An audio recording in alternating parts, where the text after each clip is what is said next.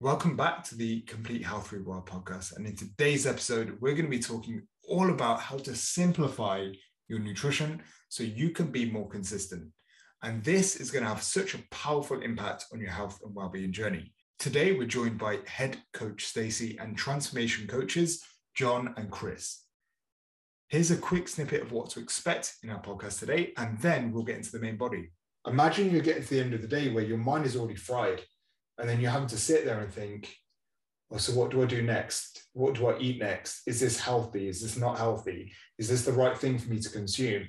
And then you've got all this kind of like jumble going on in the brain. So you get this process of like complete decision fatigue. So you just lean on what's comfortable and what's easy. So these are things that we're talking about today that sound so simple because they're logical. And most of the decisions that we need to make around food should be logical. But unfortunately, most of the decisions that we are making on a daily basis, it's because it's an emotional driven decision. So today we're joined by the team to discuss 4 simple ways that you can develop consistency around your diet each day. So let's go first. Stacey, over to you. Give me your top tip. Yeah, so I think the most important thing in my mind, the thing that I really try and stress with all of my clients is plan your food ahead. So especially if you're working off calories and macros, if you're tracking in MyFitnessPal or a similar app, you shouldn't be tracking as you go, especially not when you first get started.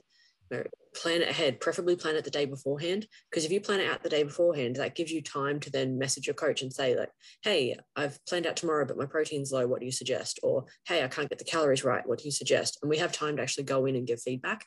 Whereas if you're doing it on the fly and you get to say 3 p.m. in the afternoon and you realize that your protein's too low or your calories are too high, there's not a whole lot we can do there, short of saying like, just drink protein shakes for the remainder of the day, which most people aren't going to do.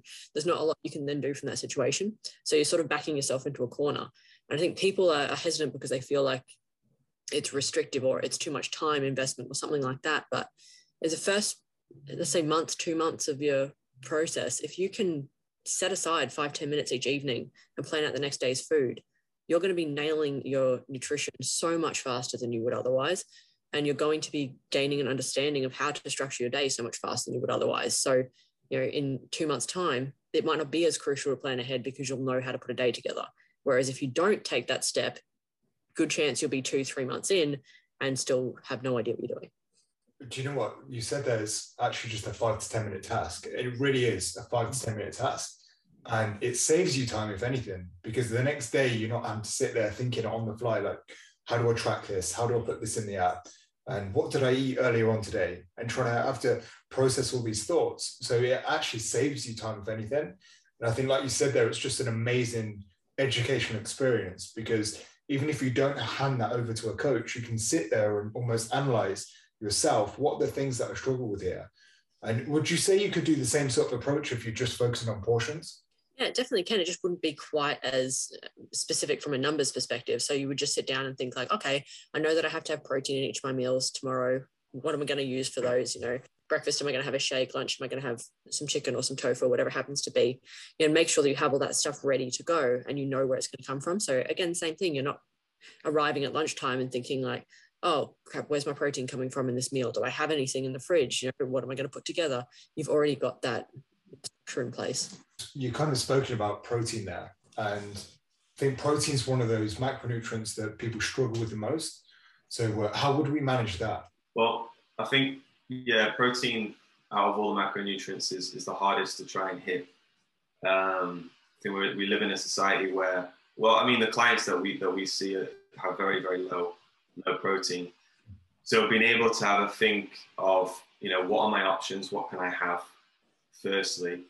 And then planning out, like Stacey's saying, what you're going to have or what you think you'll enjoy. I also think communication's a massive, importance. So if you are with us, then communicating with us is extremely important. But pre-planning them ahead of time. So having as much protein as possible in the morning or within that first meal will help massively with hitting your targets. Just as an example of that for me as well, is usually my first meal of the day is about 60-70 grams of protein. So for the majority of people, that would be almost half of their normal intake. So if you can do that first thing in the morning, then you've got less stress about getting that in through the rest of the day. Of course, when you start to optimize your approach, you might split it up into a more equal amounts through each meal, but that's probably not where you need to start with your protein. And if I could just say, Juggy, 60 grams to people sounds like a lot. But for example, if you're having a smoothie, you've got your berries, spinach, almond milk, and then just 2 scoops of whey protein. That's about 60 grams of protein. So it's not difficult to get in. 100%. So, and my breakfast at the moment is porridge, but I said this to somebody the other day and they got a bit put off by it, but I use liquid egg whites, and it's almost like making a oat cake, like a cake with oats, with the whey protein in there as well. That's a good 45 to 50 grams of protein. Then a bit of Greek yogurt on the side, or even an Arla yogurt pot. That's another 20 grams of protein. So before you know it, that's 60, 70 grams of protein done.